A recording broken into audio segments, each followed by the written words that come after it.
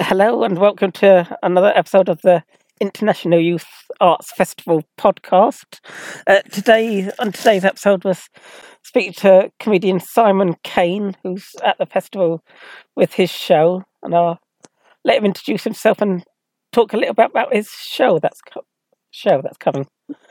Hi, John. You're right. Yeah. My name's Simon. I'm a comedian, and I'm going to be doing the IYF festival for the second year in a row.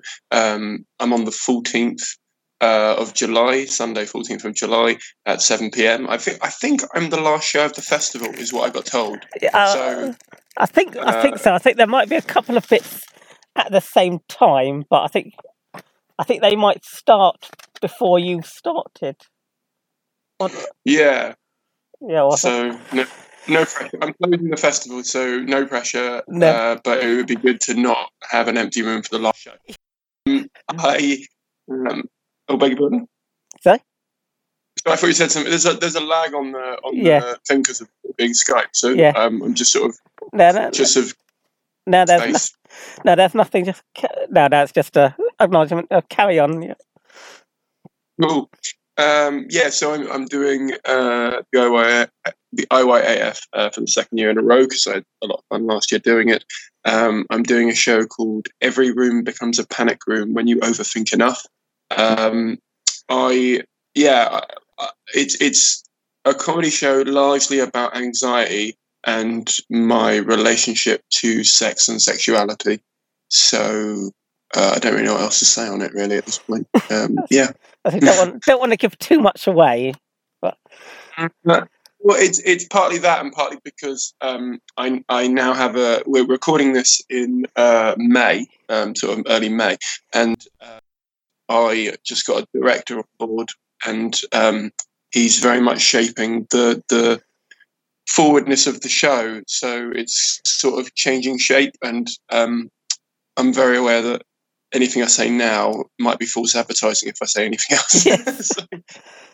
Is there, when you come up, so you've got a name for the show, when you kind of come up with the name or start thinking about the show, how much consideration goes into naming it before you actually start creating it? That's a good question because so 99% of the time. So with my first show, I had a really clear. I know what I want to do with the show, and so the title was easy to do. And then with the second show, I write a lot of like silly tweets and things, and I put something on Facebook. Well, and I remember sort of underneath it commenting, I might make this a show title, and it got loads of likes. So I thought, okay, well, I'll go with that as a show title because it's vague enough that it could be anything, but it's funny enough that it's just something funny, so people at least know it's comedy. And then with last year's show, I did a very similar thing, and then with this year's show, it was partly. I felt it suited what I thought the show was, and I'm very aware that might change because of this director. But also, it did really well on Twitter. The problem is that you have to register your show so early in the process of creating one that you don't always know sort of what to call it. So it's kind of you make it and then hope it somewhat still stands at the end. Oh yeah, totally. Yeah. So you said a bit about it's like your anxiety and sexuality bits. Is that something you find important, bringing across your own bits, your own life into your shows? Yes, I try not to.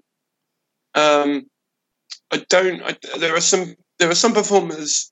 Very few, but there are some performers who do really well in expressing mental health things and offer practical or useful solutions to certain issues.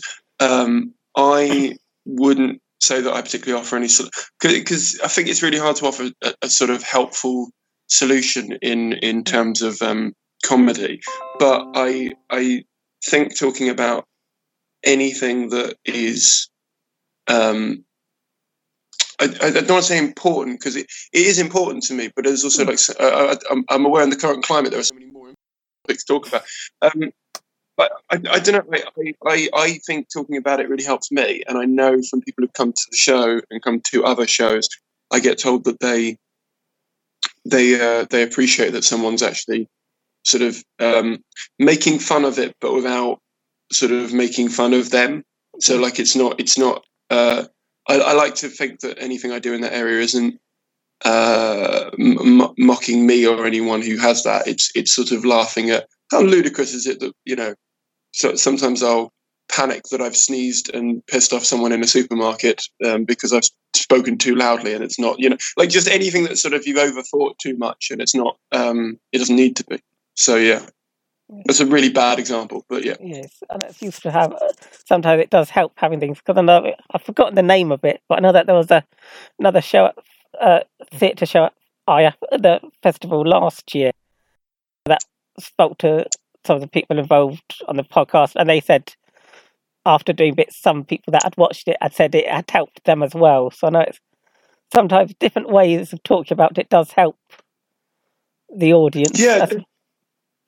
Well, talking about it's the only way of sort of getting it out of your system and getting it out of your head in many ways.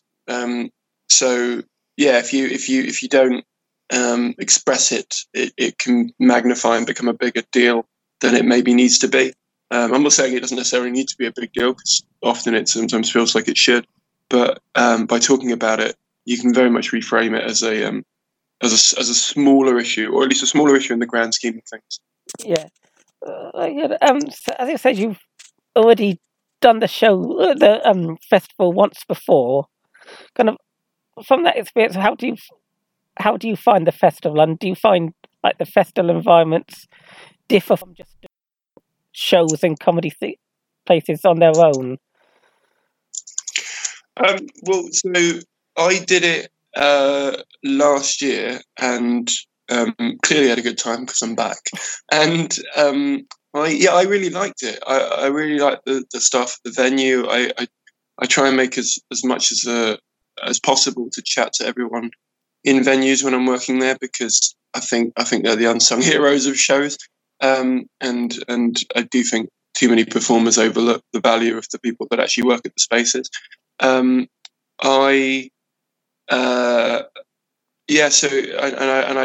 and if I don't like the people at the venue, I'll often go to somewhere else. And the Rose Theatre people were really lovely last year, and made me feel very much at home, and really helped, because last year my room was sort of overheating a bit due to an issue with the cooling system in the room, and they were outstanding.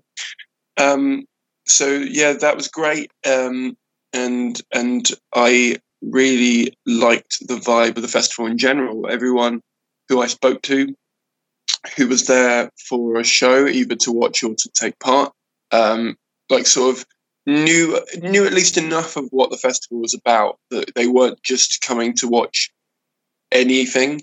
They were there to kind of support sort of youth arts and arts in general. And I don't know. I just really liked it. So I thought I'd see if they'll take me back, and thankfully, Tom and Petra are very kindly letting me back. So yeah. As for did you ask about comedy shows specifically? Yeah, or just kind of generally, or do you find like festivals compared to shows that aren't like necessarily part of a festival venue, that's not a bit like part of the festival? Yeah, I personally prefer festivals to clubs at the moment. I think there's an inherently interesting value to doing an idea for an hour rather than jumping around very short jokes that you have that are just funny. I mean, don't get me wrong, love being funny, but there's like we said before, there's I don't know, you could just do more. Where it feels very much like, so when you start in comedy, you sort of get 5-minute spots, and then you either get an 8 or a 10-minute spot depending on the city you're in, and going from 5 to 10 largely, unless you're sort of doing, just joke, can structurally be a really interesting challenge. And usually the largest spot club bill is 20 to 30 minutes. So to go from 20 to 30 minutes to 50 to an hour, structurally you've got to make sure that people's attention is still there, because everyone's attention, including my own, is becoming increasingly shortened because of technology, I imagine. And also just there's a lot more to it if you want to put the effort in to do it that way. I'm not saying you can't just do joke, unconnected for an hour. I've got a few friends who do puns and things, and they do that very well. But yeah, for me, there's something really nice inherently in making a structured piece of, I want to say art, but that makes you sound like a wanker. Am I allowed to swear on this? I don't. It's too late. You've done it now. Oh, sorry. I should have asked that when we started. Yeah, I think. Well, I think of comedy as an art form, so it's hard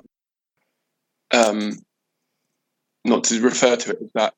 Yeah, I think there's more that, and I think there's more that can be done with the medium that isn't being done at the moment. Same with podcasting. I think there's more flexibility in things than people give credit for, and I think we're in a really interesting place with festival gigs and comedy in general. So yeah, I like it.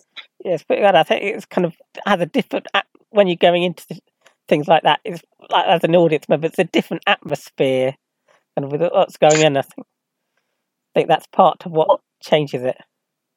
Well, I try. I mean, I had this debate with someone last year. Well, I had it 2 years ago, and I had it last year as a bigger row, which I didn't mean to make a row. I said that I think the pre-show music is part of the show, and they said I don't agree with you. That's just noise that they don't want silence. And I said I don't agree with that at all. I think it should and can be part of the show, and you can set a mood. We all know this. Like when you go driving and you listen to heavy metal music or heavy rock music, you drive more aggressively than if you're listening to classical music. There's all sorts of studies that prove that, and there's all sorts of studies that prove that radio stations and stuff need to, watch what they're playing at certain times of the day so they don't, amp up people driving home from work and all this sort of stuff. So, it does have an impact. And I think when you've got control over that, because at clubs you don't often get a choice what's going to be your walk-on song, what's going to be played when you're, getting set up or when they're walking in or any of that sort of stuff. And at festivals you can control that, largely because you're doing everything, which is a bit of a ball ache, but also it is it's just a way of being creative and building a connection and an atmosphere in a space where you've got an idea that you want to share. Yeah, certainly is a different thing. And I say that with the music, you can't necessarily make the show great, but it can possibly, make it bad going into it, or within the people's mood before it started. Okay. Yeah. No, I get what you mean. I don't think music is a substitute for jokes, and I don't think music is a substitute for. I've said that to a lot of musical people. And I don't think. I think you still need to. You still need to be good, but I think what can make you great is the little extra details you come up with. That show you have taken time to think about. What music will be played here. What exit music they'll walk out to, what just anything that controls making people laugh is an inherently manipulative thing to do, because you're basically trying to manipulate people's feelings to be happy, and anything you can use that will increase that or make it easier for you when you're on stage, or even just just kind of new ways that you catch people off guard, because that's largely what laughter comes from, is surprise. So yeah, I think definitely there's a lot to be said in that area. Yeah. So, I think one of the things I know you also do, and in you mentioned briefly, is as well as doing the comedy shows, you also do your own podcasts. How do you find it? Do you find it a skill, or do you find that there's a lot of carryover? Or? As in, well, How you approach it? If I'm honest with you, so podcasting, I would say I'm an accidental podcaster. I sort of needed a way to talk to someone influential, and they wouldn't meet me when it was just me asking them to come and have a coffee. So I started a podcast because I thought I'd play to their ego, and it worked.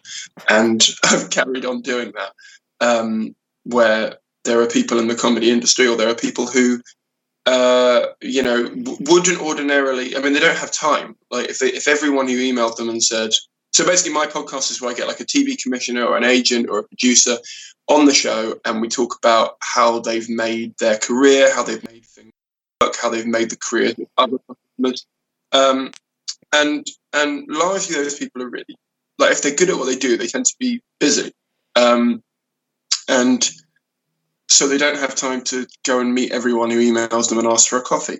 So I knew I needed a reason to get them to say yes. And yeah, that's basically what I've been doing in that area for sort of, I don't know, 4 years. Beyond that, I've done other podcasts. I've done one called Laughter is the Best Placebo, which was about mental health, named after my second show. I'm doing one at the moment called The Audio Time Capsule, which is where guests come on, leave themselves 20 questions, and then a year later come back on and answer them. And then they interview themselves, which I really love and think's something a bit different in the podcast. So yeah, I really love podcasts. I think there's a lot of creativity, and I think my favourite part about it is that nobody ever says, well, as in there are no people saying no at the distribution end.